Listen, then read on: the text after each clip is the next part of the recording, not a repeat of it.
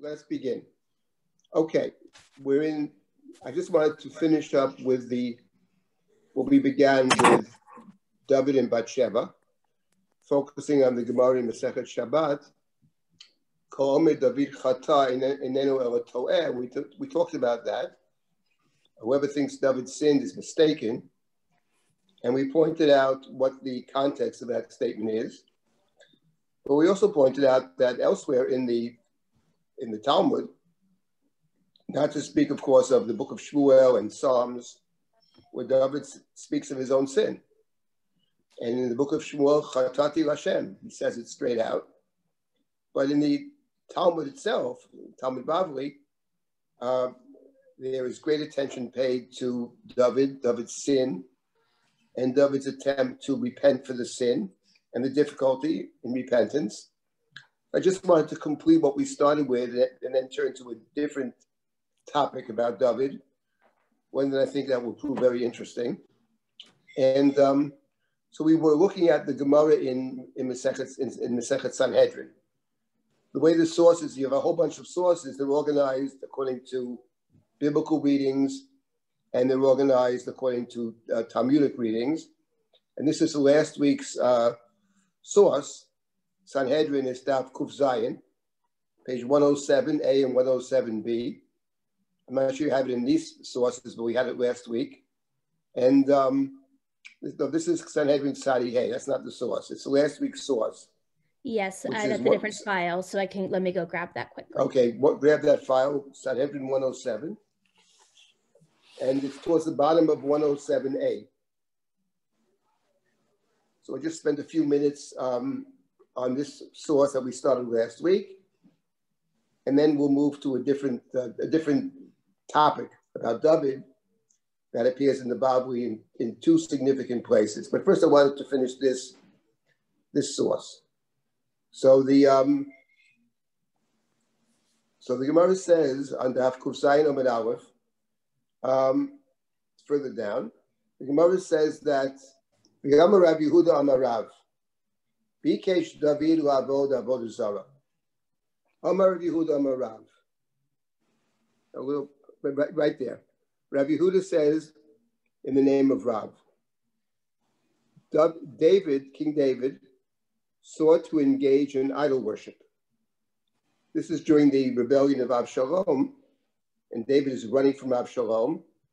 And the book of Shmuel describes what is meeting different people and his thinking in the beginning of the rebellion of Absalom. In the beginning, he seems basically to give up. And then he gains strength and he gains resolve as the story continues. And they quote the verse in 2nd Shmuel Bet, that David was walking and he came to the top of the mountain, to Rosh. So the Gemara in Sanhedrin says, Rosh means nothing other than idol worship. As it is stated, as for that image, its head was of fine gold, a verse from Daniel. So the Gemara makes the claim that David actually thought to engage in idolatry. We know that the text of Shmuel claims that he engaged in murder and engaged in adultery. Those are two of the big three. And now the Gemara in Sanhedrin suggests he was considering engaging in the third big Avera, the three great sins: murder, adultery, and of course, idolatry. He was thinking to do this. So let's read a little bit more. So the text continues a little more, up more. Yes, okay. And it says, and when he reaches the top of the mountain, Hushai Ha'arki, Hushai is David's friend, comes to greet him. As David is escaping Jerusalem, Hushai comes to greet him. His coat is torn and there's earth upon his head. Hushai said to David, shall they say a king like you will engage in idol worship? David says to him, it is preferable that they say with regard to a king like me, known to be righteous, that his son will kill him. David continued referring to himself in the third person. It is preferable that he, referring to David, shall engage in idol worship and the name of heaven shall not be desecrated in public through the murder of the righteous king. So if he's killed, that'll be a terrible thing that a righteous king was murdered by his own son, no less. So it's better people think I'm not so righteous. So David says, so let me engage in idolatry. Fine. Very strange argument. So now Hushai, the meeting of David and Hushai is a very important episode in the book of Shmuel. Hushai is instrumental in getting David to take back the kingship. All of this, of course, is not in the text of Shmuel at all, but now the continuation is very striking. It says, Omar, he said, my taima konesibat yifato. I'll move it up a little so people can see the English as well. Is that right? So he said to him, why did you marry a yafat? We can't see it. Can you? Right. More. Right. Stop. So it says, no, more. Up. No, you go in the wrong direction here. It's further down on the page. Okay, I thought you said up. Sorry. No, that's it. So keep going a little more. Stop. Right. Hushai said to him, what is the reason that you married? Here the translation is a beautiful woman. That's not precise. Doesn't mean a beautiful woman. It means, why did you marry a Yafat Toar? Now, a Yafat Toar, that's in the Torah, in the book of Dvarim, that's a beautiful woman you see on the battlefield. She's not Jewish. And the Torah says, if during war you see this beautiful woman and you desire her, then you can take her for yourself. It's unclear in the Torah, and the commentaries are divided, what that means. Does it mean you're sleeping with her in the battlefield, and then if you want to marry her, there's a procedure, chapter 21 of Dvarim, where she has to mourn her past for 30 days, and she cuts her fingernails and this and that. There's a procedure, and then if 30 days, you still desire her, you take her into your house. And in the Torah, it's not clear exactly what her status is of the Shifat Torah. Are you marrying a non-Jew? Or is she considered to be a Jew? That in the pshat of the Chumash is very unclear. So according to this text, Avshalom's mother was a Yafat Torah. So he said to him, why did you marry a Yafat Torah? Now, how does this respond to what David is saying? David is saying, I'm going to worship idols. So, because if I don't worship idols, the people think I'm so righteous. So what a desecration of God's name. And Hushai's response in this Agadah is, why did you marry a Yafat Torah? So I presume what it means is, why did you marry a Yafat Torah is saying in effect, perhaps you're not so righteous. In other words, you're having trouble with Avshalom. That's because his mother was a Yafat Torah. Amalei, so David says to Hushai, Yafat Torah Rachmana Sharyeh. What are you talking about? The Torah permitted you to take a Yafat Torah. So it's permissible. I didn't do anything wrong. So Hushai says to him, Amalei, Lo darash smuchin. This is actually very interesting and important for us in general. He says to David, aren't you doresh smuchin? Now, what does that mean? So lidrosh smuchin means to interpret the biblical text, interpret the Torah, based on the proximity of two verses, or two different rules that appear next to each other. That's called smuchin, samuch. So according to one view in the Gemara, we are doresh smuchin. According to a different view, we're not doresh smuchin. But the Gemara says elsewhere that everybody agrees that in the book of Devarim, where this text is found, we are doresh smuchin. It's interesting. The Sefer Devarim were doresh smuchin. He says to David, weren't you doresh smuchin? Because the parsha of Yafat Toar which is the beginning of chapter 21, afterwards it talks about if a man marries two wives, one he loves and one he hates, he shouldn't favor the son of the one that he loves. He has to favor the other son. And right after that, the parsha is Ki yelu ish ben soreh umoreh, the parsha of the rebellious child. Kohanoseh yefat toar yesh lo ben soreh umoreh. Whoever takes yefat toar will end up, that child will be a ben soreh umoreh, a wayward child, a rebellious child, sort of saying to David, well, you may be following the letter of the law. Yefat Torah is not forbidden to you, but in the words of the Talmud elsewhere, Dibra Torah keneged yetzer hara, Yefat Torah is not something the Torah approves of. It's technically permissible, but the Torah disapproves of it. And this, I think, is a very interesting observation here about, well, perhaps a critique of David put into the mouth of Hushai Arki, David's friend, David's negotiator, who will be instrumental in allowing David to return to the kingship. Now, what's interesting is that's this particular text over here. In today's lengthy set of sources that I distributed, there is a source from the second chapter of Sanhedrin, which also talks about the Sanhedrin chapter 21a, the last source, 21a, right there, right? Look what it says. We'll read the English here. Almost so Rabbi Yehuda Amarav. Rabbi Yehuda says, this is a Gemara in Sanhedrin, earlier in Sanhedrin, Daf Kaf Aleph Amud Aleph, a remarkable Gemara.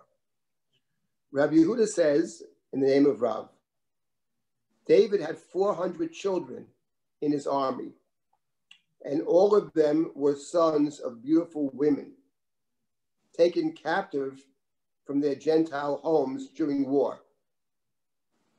Yifat Toar. They grew their hair in Gentile hairstyle. They sat in carriages of gold. They walked at the head of the troops, and they were the strong-arm enforcers of the house of David, on whose loyalty David's monarchy relied. That's the translator's interpretation. That's the first statement. So David has not one son of Yefat Toar, rebellious Absalom. He has 400. Now we'll come back to this 400 in a minute. That's a significant number in the book of Shmuel, and significant over here. These are David's strong-arm enforcers.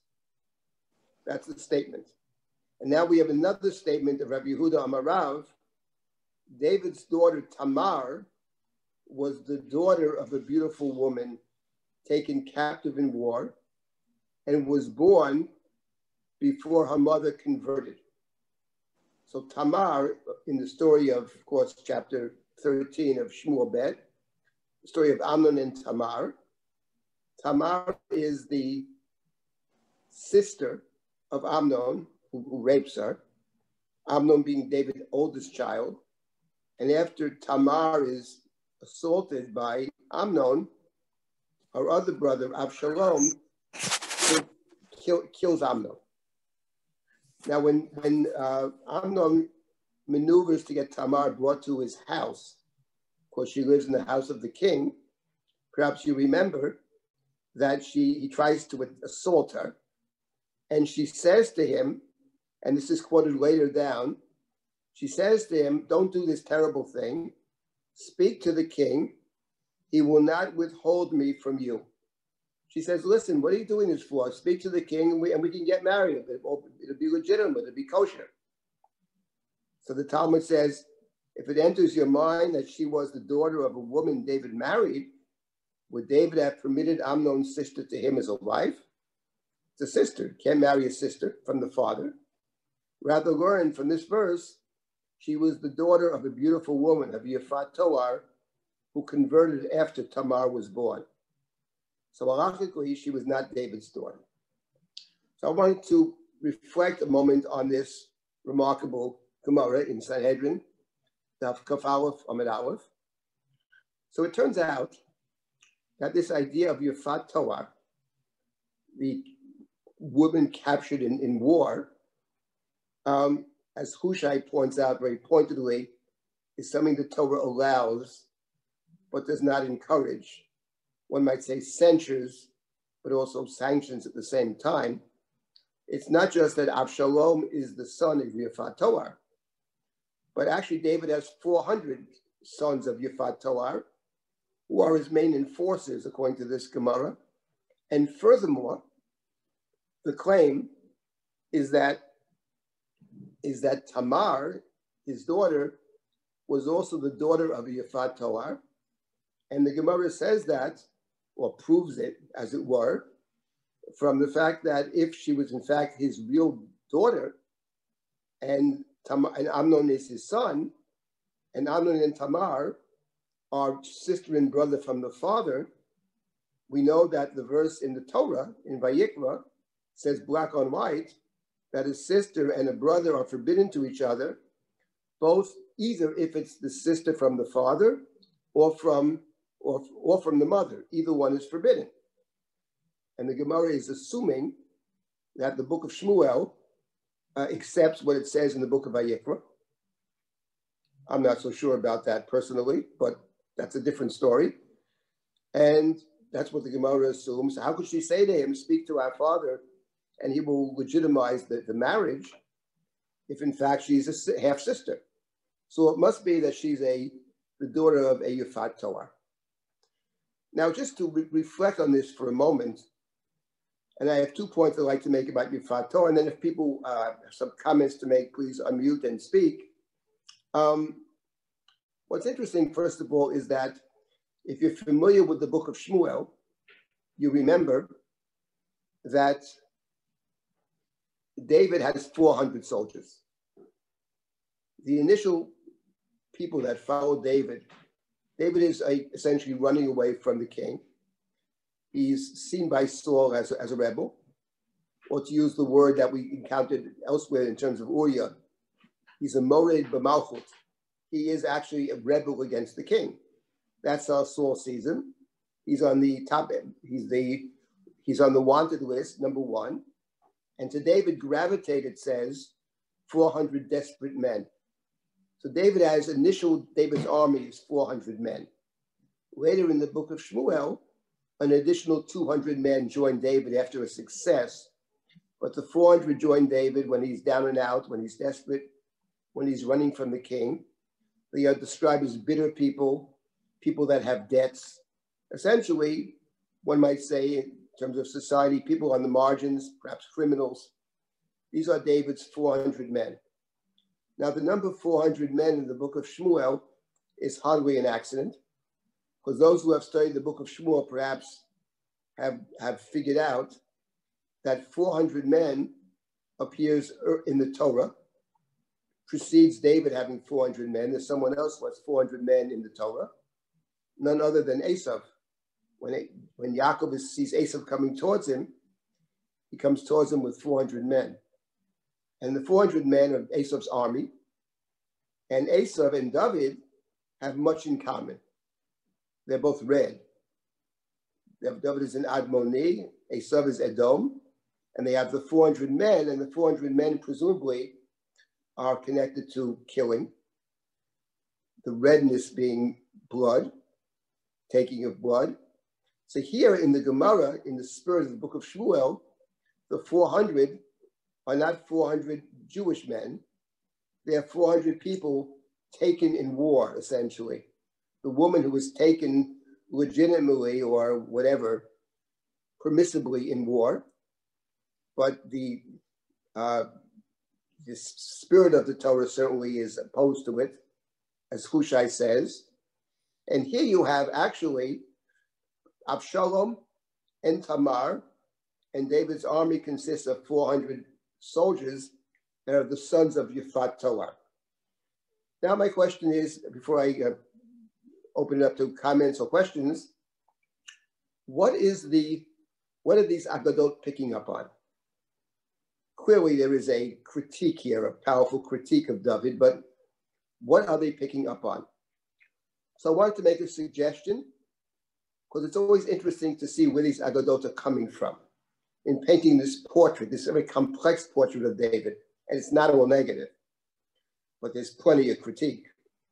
And I want to make one point about David that is not obvious in the book of Shmuel, and it's the following point. In the story of David and Bathsheba that we began with, whoever says David sinned is mistaken, okay? And in Bathsheba's story, of course, Bathsheba is pregnant, and David, that's a problem for David, both a personal problem and a problem in terms of the kingship.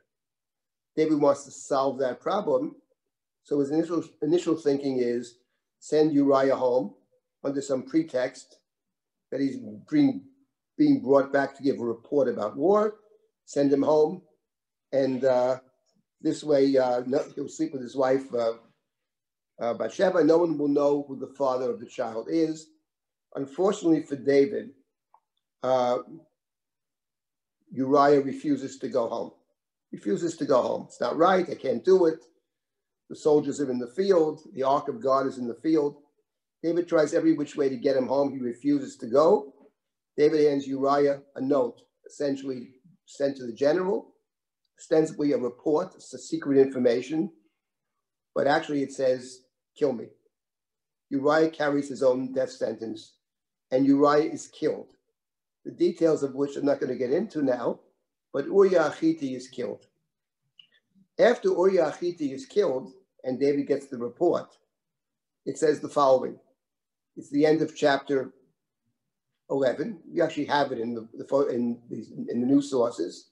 Chapter 11, the very end of chapter 11, it says that Bathsheba hears, Bathsheba, that's chapter 12 already. Chapter 11 is earlier, right around there. It says, Batishma Eshet Uriah, top of the page there. This is Bathsheba right there. She heard that Uriah had died. Batisboda Ba'ala, she mourned her husband. And after the days of mourning passed, David sent for her and gathered her into his house. And she took her as a wife, and she bore for him a child. And the thing that David did was evil in the eyes of God. What's interesting here is this idea of, and the book of Shmuel emphasizes, that after the death of Uriah, she mourns her husband. And David waits for the days of mourning to pass. And then David takes her, Vayasfeu el beito, he gathers her into his house. He gathers her into his house. He has other wives as well. She becomes one of David's wives. And this description of Bathsheba, of mourning, grieving over the husband, and waiting for the days of mourning to pass, and taking her into the house, has an eerie parallel in the Torah. The Torah says, when you see the beautiful woman in war, you take her for a wife, she comes into your house, and for 30 days she mourns her parents. And she's in a state of mourning. And after those 30 days, you bring her into your house. So what's interesting is that the book of Shmuel, it describes David's behavior towards Bathsheba. It reminds us actually of the parsha of the Yafat Toar, what David has managed to do in the story, which began with David staying home from the war. He doesn't get involved in the war. He sleeps in the afternoon. He walks on the roof at night, sees Bathsheba. Then he attempts to cover up the crime. He summons Uriah pretending to get a report about the war, but there's no interest in it. And then he sends Uriah to be killed by the enemy, one of his best soldiers to be killed by the enemy. And when we say the coup de grace at the end of it is treating your own soldier, or your own soldier's wife, as the wife of the enemy who's been killed in battle, when in point of fact, it's David that killed Uriah Hittite. The book, I have no doubt that the Agadot saw this very clearly, and they pick up on this. So the book of Shmuel has its own devastating critique, but the Agadot actually sort of fill in the picture. This idea of the Yafat Torah, the idea of taking the women in battle, having killed the enemy in an inappropriate way. If it happens one time, that's one thing. But Tamar is the daughter of Yafat Torah, and so is Avshalom. And it's very unclear how many of the 400 were David's Yafat Torah, and how many belonged to David's soldiers. Very unclear. These are the enforcers of David's army. So I think this is actually an interesting, again, the Bavli is, one might say, merciless at times in terms of its picture of David.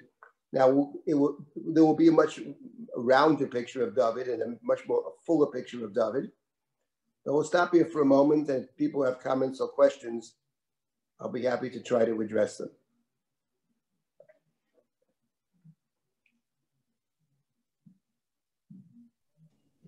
David, was Avshalom also a ben of the Yafat Torah or just Tamar?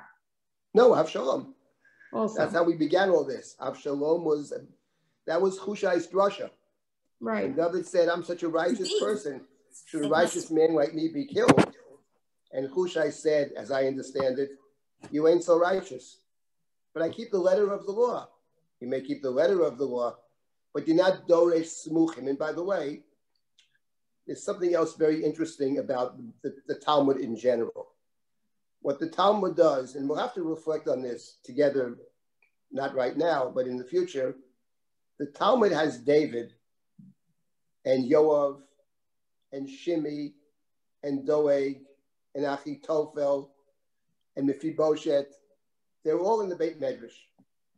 They're all, the Talmud has this picture, presents us with a picture of these different scholars, as it were, having all kinds of legal Talmudic debates. And the question is what to make of that. Here's a good example. Hushai says to David, you have to be Doresh Smuchim. Don't you know we're Doresh Smuchim? That's your problem. The problem is you read the text, but you weren't really Doresh Smuchim. And what's interesting, in addition, and we'll see this, perhaps we'll begin it today, but next week is when things get very interesting. And you really get a sense of these Agadot. They're interesting in and of themselves. They speak to each other, and they're reading the text in the most interesting way. And I think very, very profound way of reading the text. But we have this consistently, that David is often presented as sometimes as a great teacher, but more often than not, he is a pupil. And these people around him, Shimi and Doeg, etc., even Avner at times gets involved. When you read the book of Shmuel, these are people basically who are generals, killers, sometimes of dubious behavior. But in the Talmud, they are, to some degree, learners, Talmidei Chachamim, and we'll see this. Now, let me just say Doeg also is always stirring the pot to Shaul to get after David. Yes, we will discuss Doeg in some length, either beginning today or next week. Doeg is very interesting, and we'll get to Doeg. But let me say that Doeg, the broader context of this, we're looking at in Sanhedrin, page 107 and page 95 that we'll get to next. The perek is called Chelek. And perek Chelek, which is seen either as the last perek of Sanhedrin or the 10th perek, it's a long perek. It's the longest Agadic perek that we have in the Talmud. It's very long. And it begins with the Mishnah, Kol Yisrael Yesh Lem Chelek U'Yolam Haba. That's how the perek starts. All of Israel has a portion in the world to come, except, and the Mishnah has exceptions to the rule. Let's see if we can find those exceptions. So the exceptions, let's see. Shlosha Melachim v'Arba Hedyotos 3 kings and 4 civilians have no portion in the world to come. Okay. Who are the 4 that have no portion in the world to come? So the list of the 4, the end of the first Mishnah in this chapter, Bilam is 1, Doeg is 2, Achitophel is 3, and Gehazi is 4. So 2 of the 4, actually, Doeg and Achitophel. Doeg seems to be a very prominent person in Saul's monarchy. Achitophel is David's chief advisor. So 2 of the 4, actually, are advisors to kings. And I would say the first one, Bilam, is also an advisor to kings. Bilam is, of course, advising or helping Balak, the king of Moab. Gehazi is the protege of Elisha the prophet. That's what the Mishnah says. The Gemara, though, will say some extraordinary, interesting things about Doeg and Achitophel, especially Doeg HaAdomi. Rabbi, in any event, Achitophel is Bathsheba's grandfather? Yes, he is. Is she in any way? Is Bathsheba's grandfather, that's correct. Right. So is she in any way, have some of his stain or, I mean, we don't seem to see anyone, it's really strange. He's one of the, the strong men and he's clearly. He's considered to be a brilliant advisor. Yeah. David's teacher, one of David's many teachers, sort of goes over to the other side. The question you're asking about whether Bathsheba is ever condemned in the book of Shmuel and beginning of Malachim is an excellent question. My own personal view, it's a very good question. My own personal view is that in the book of Shmuel, I think, abstains from condemning her. Yeah. I think the reason for that probably is we don't want to condemn anybody else. The book of Shmuel has only one main interest in that story, that's condemning David. So Uriah, of course, is, I believe, as his name suggests, the light of God, Uriah. David operates in stealth, in the shadows. Yes. And I think that in that context, there's no specific condemnation of Bathsheba at all, as far as I read it. Okay. When it comes to the beginning of Malachim, where Bathsheba and Natan conspired to, or convince David that Shlomo should be the king, there is some intimation over there that others could see the non-choosing of Shlomo as a product of the fact that David and Bathsheba sinned. Bathsheba says we will be sinners. We will be seen as sinners. So there perhaps, but for the most part, I think the text that we have does not condemn Bathsheba, nor did the Agada we saw last week condemn Bathsheba either. I think that she's an innocent bathing behind a beehive, and David shoots the arrow, and that the bird, Satan sets a bird out, and the arrow breaks the beehive, and she's exposed. And we'll see that description of David and Satan and the arrows will come up again in an Agadah that we'll see probably next week. We do have a class next week. I know it's election night, so our class ends at 9 o'clock, and so we will meet next week. Okay, I just wanted to finish our thought here about David as he appears in this Gemara on Daf Kuf Zayin. David, excuse me. Yes. Sandra, yes. Just to speak, I think it was Suri. I think I heard, if I recognize the voice, Suri, just before when you asked about Tamar and if she was also the daughter of the Yifat Torah. I mean, she had to be, because she and Avshalom are sisters, a sister and brother, and that's the problem. That's the problem because they're actually sister and brother, but it's the play of Amnon being a quasi brother. Treats her as a sister. Everyone looks at her as a sister, but he, of course, treats her as an object of desire, and then he obviously violates her. So I think they're playing on the who is a sister and who is a brother. I think part of the ink. You always say that the ink of Samuel is it's written in blood. I think that's part of the bloody ink, is this the whole twisting of what is consanguineous and what is not. Right, but I'm saying, but another way to see that, another way to say what you're suggesting, which is clearly true, that Absalom is a full brother and Amnon's a half brother. Correct. It's another way to read it, which would not be a so-called traditional way to read it, perhaps. But the assumption of the commentaries is that the book of Shmuel works with what it says in the Torah. It says in the Torah that a sister, either from the father or the brother, is in fact forbidden. It does say that in the book of Vayikra, Bat Aviv Bat Imo, explicitly.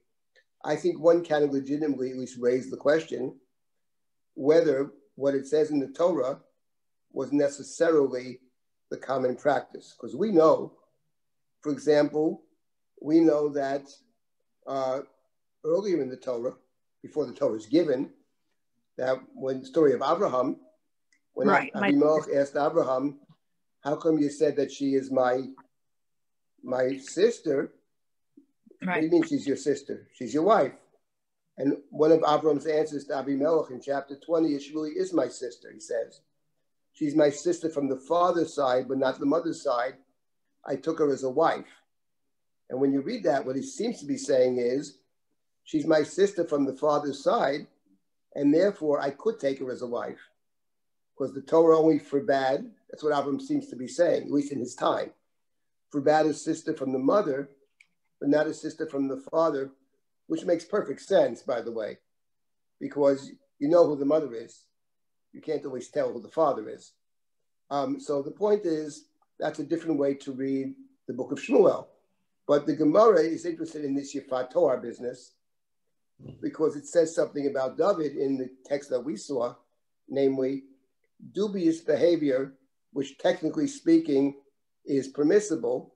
And what it sounds like to me, what Hushai is saying to David, don't worry that people will think a great tzaddik was killed. You're not such a great tzaddik. That's my take on it in any event. Okay, let's see if we can just continue. Rabbi? Yes. I wanted just to clarify something. What I was getting at in my question is, I know that they were siblings and they were both born from that same mother. But what I didn't make clear in my question is the conversion. Were they both born before she converted? Because the conversion is critical. It's because it's what makes him able to say they're not related. Because once you convert, you leave your whole family behind. Right. In the case of Absalom, it wouldn't be necessary. But in the case of Tamar, right, of course, in the case of Tamar, it's trying to explain that verse. The Agadot do many things at the same time. In the case of Absalom, that would be unnecessary. We don't care if the mother was converted before or not. That's irrelevant.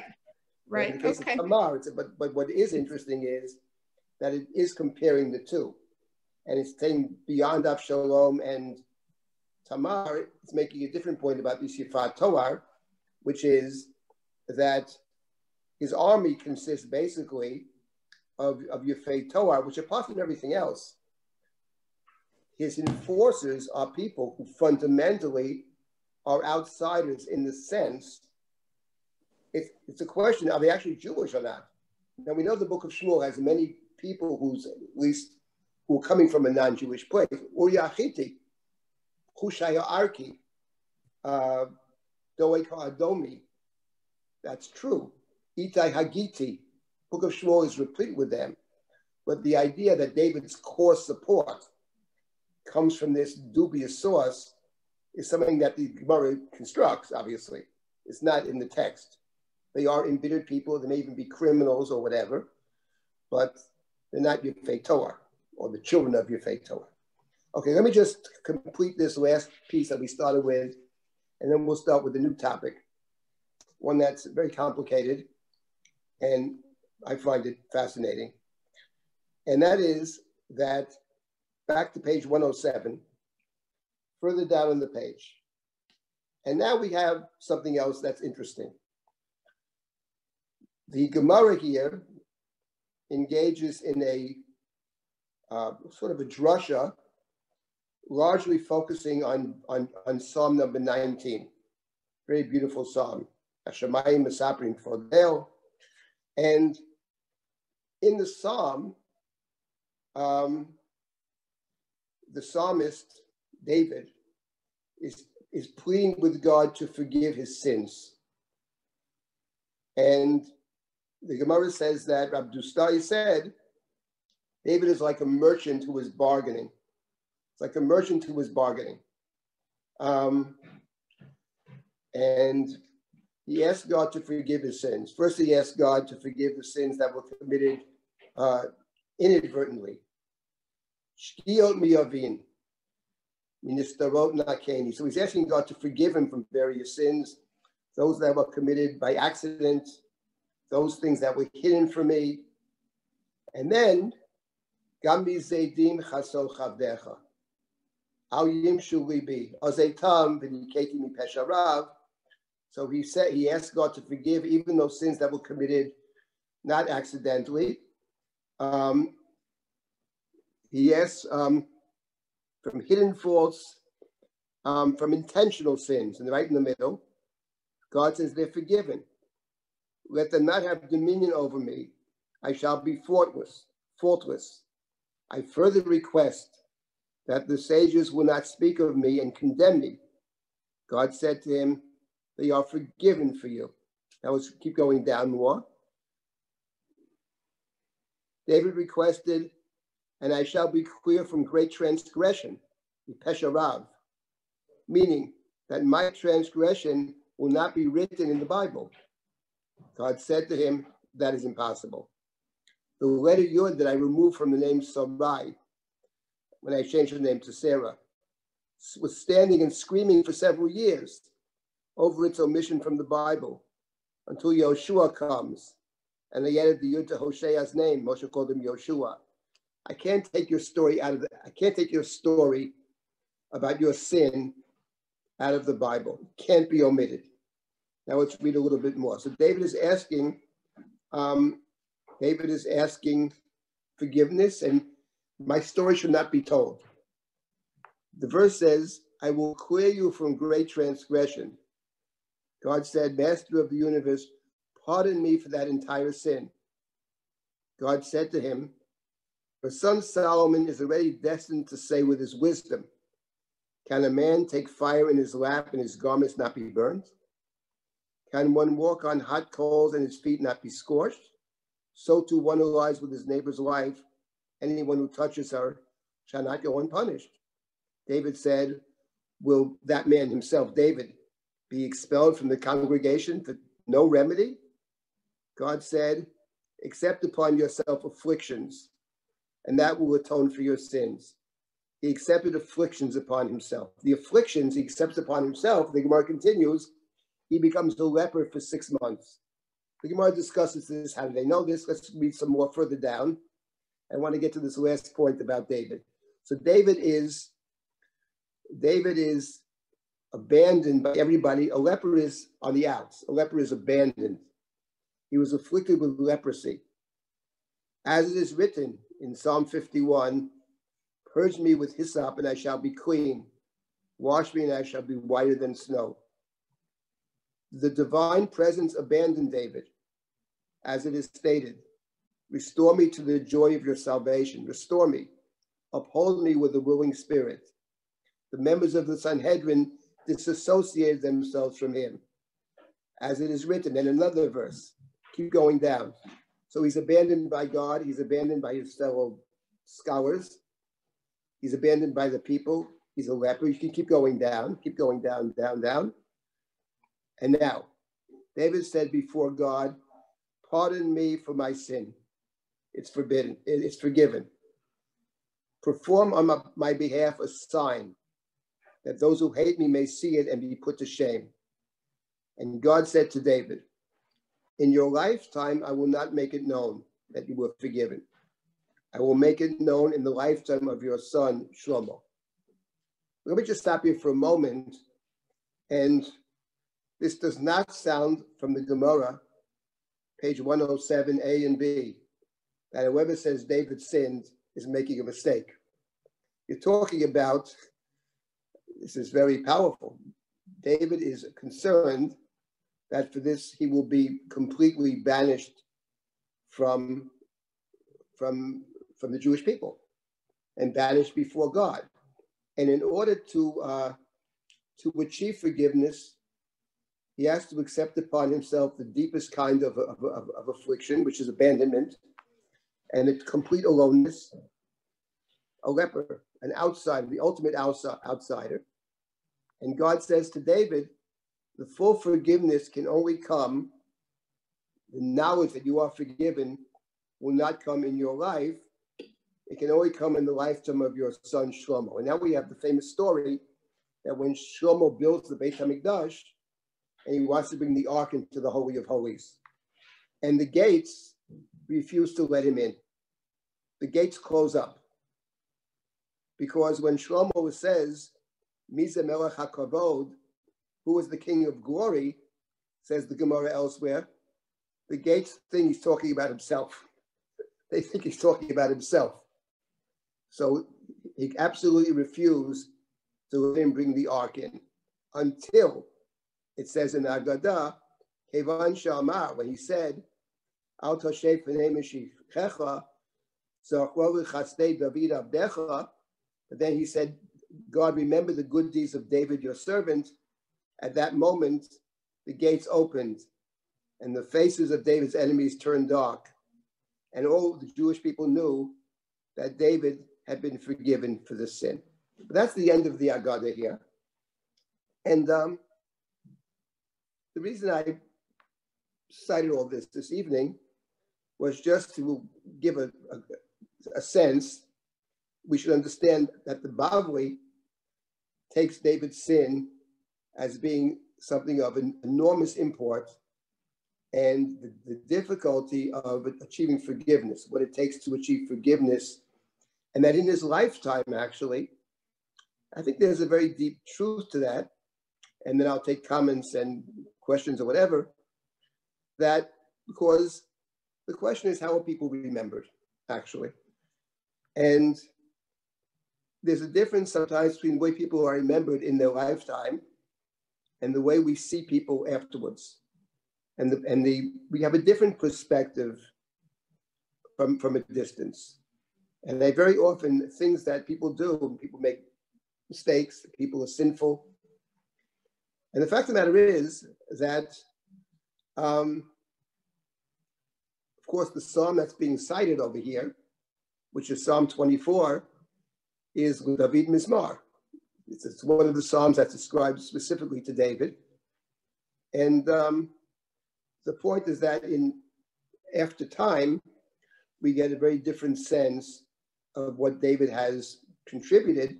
And the fact of the matter is that our prayers, basically, if you talk about somebody who is central in the construction of our liturgy, it's got to be David. We say,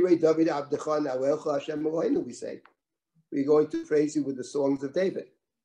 So yes, the Talmud, and in fact the text doesn't look aside about David's sin. The book of Shmuel is pretty clear about it, and we'll get to that. I think in beginning next week, we'll really see how the Gadot and the Bavli, how they understand these stories, and I think they give us a deeper insight into the stories. Having said all that, at the end of the day, we are singing David's songs. We are praying with David's prayers, and time allows for that. Time allows for that. Time allows for a different perspective, to be able to focus in on the gifts of the contributions of somebody, and not to forget about it. As it says here, it can't be forgotten. We're going to read your story. Having said that, we're also going to sing your songs. I think that's actually a very important point, and I think what the Gemara is getting at here in Sanhedrin. Okay, before we continue, I just wanted to, does anybody have comments or questions about what we've done so far? We're going to put the David Bathsheba story largely aside, and we're going to focus in on another story which the Bavli will focus in on in two different places in an interesting way. Does anybody have anything to say about this now? And otherwise I'll give an introduction to the next section. David? Yes. Question. So is the Gemara deliberately paraphrasing, almost quoting Cain in the passage we just read about how, yes. It's back, it's harking back again to the Adam Harishon story with David. It just doesn't let it go. The Gemara really holds on to, Adam and Cain and the sins and the primal sins and the whole. That's certainly the case. Sure, everything leads back to Genesis. There's no doubt about it. But specifically, it also picks up on the sinner. It's picking up also on Psalm 51. Mm-hmm.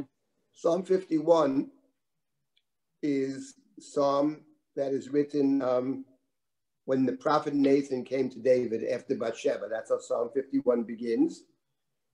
It is one of the most powerful psalms that we have.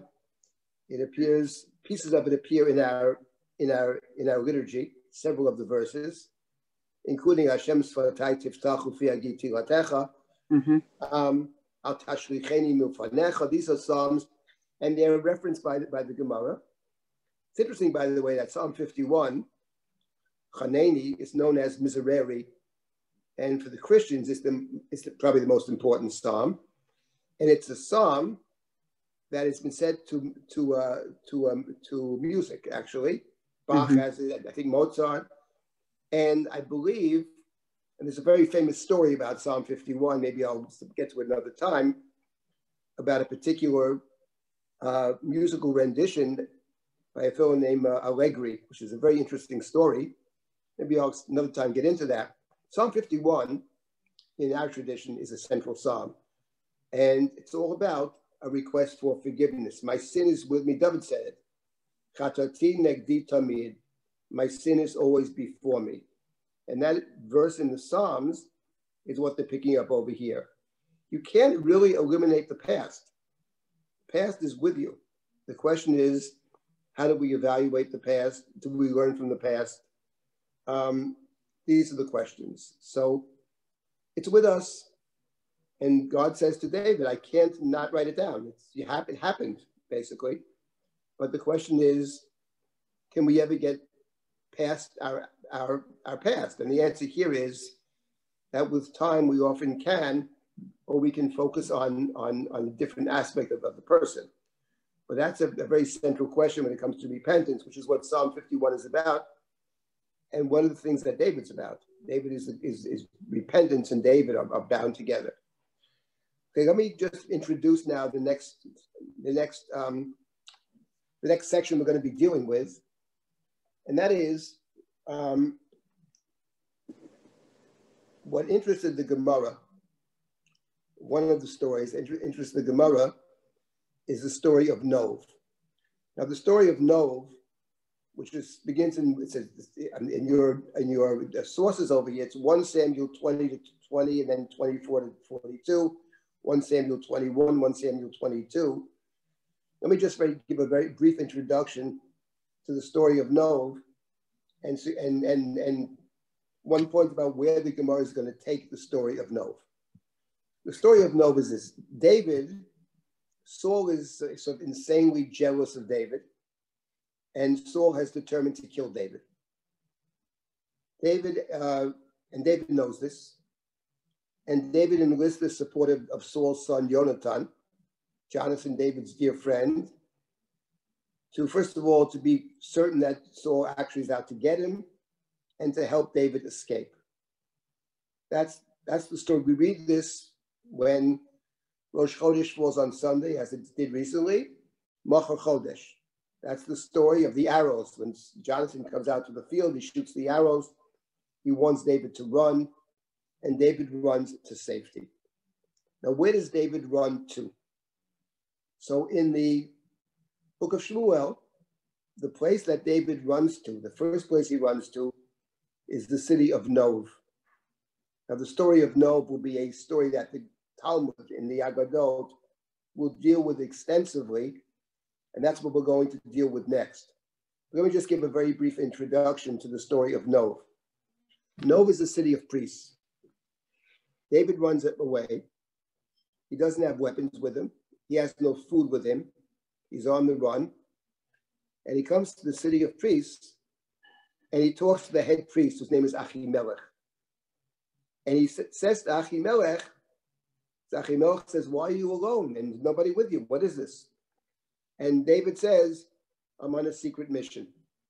The king has sent me on a secret mission. And David requests that Achimelech give him food. Give him food that can sustain him and the men he's going to meet up with. Because he claims he's going to meet up with men later.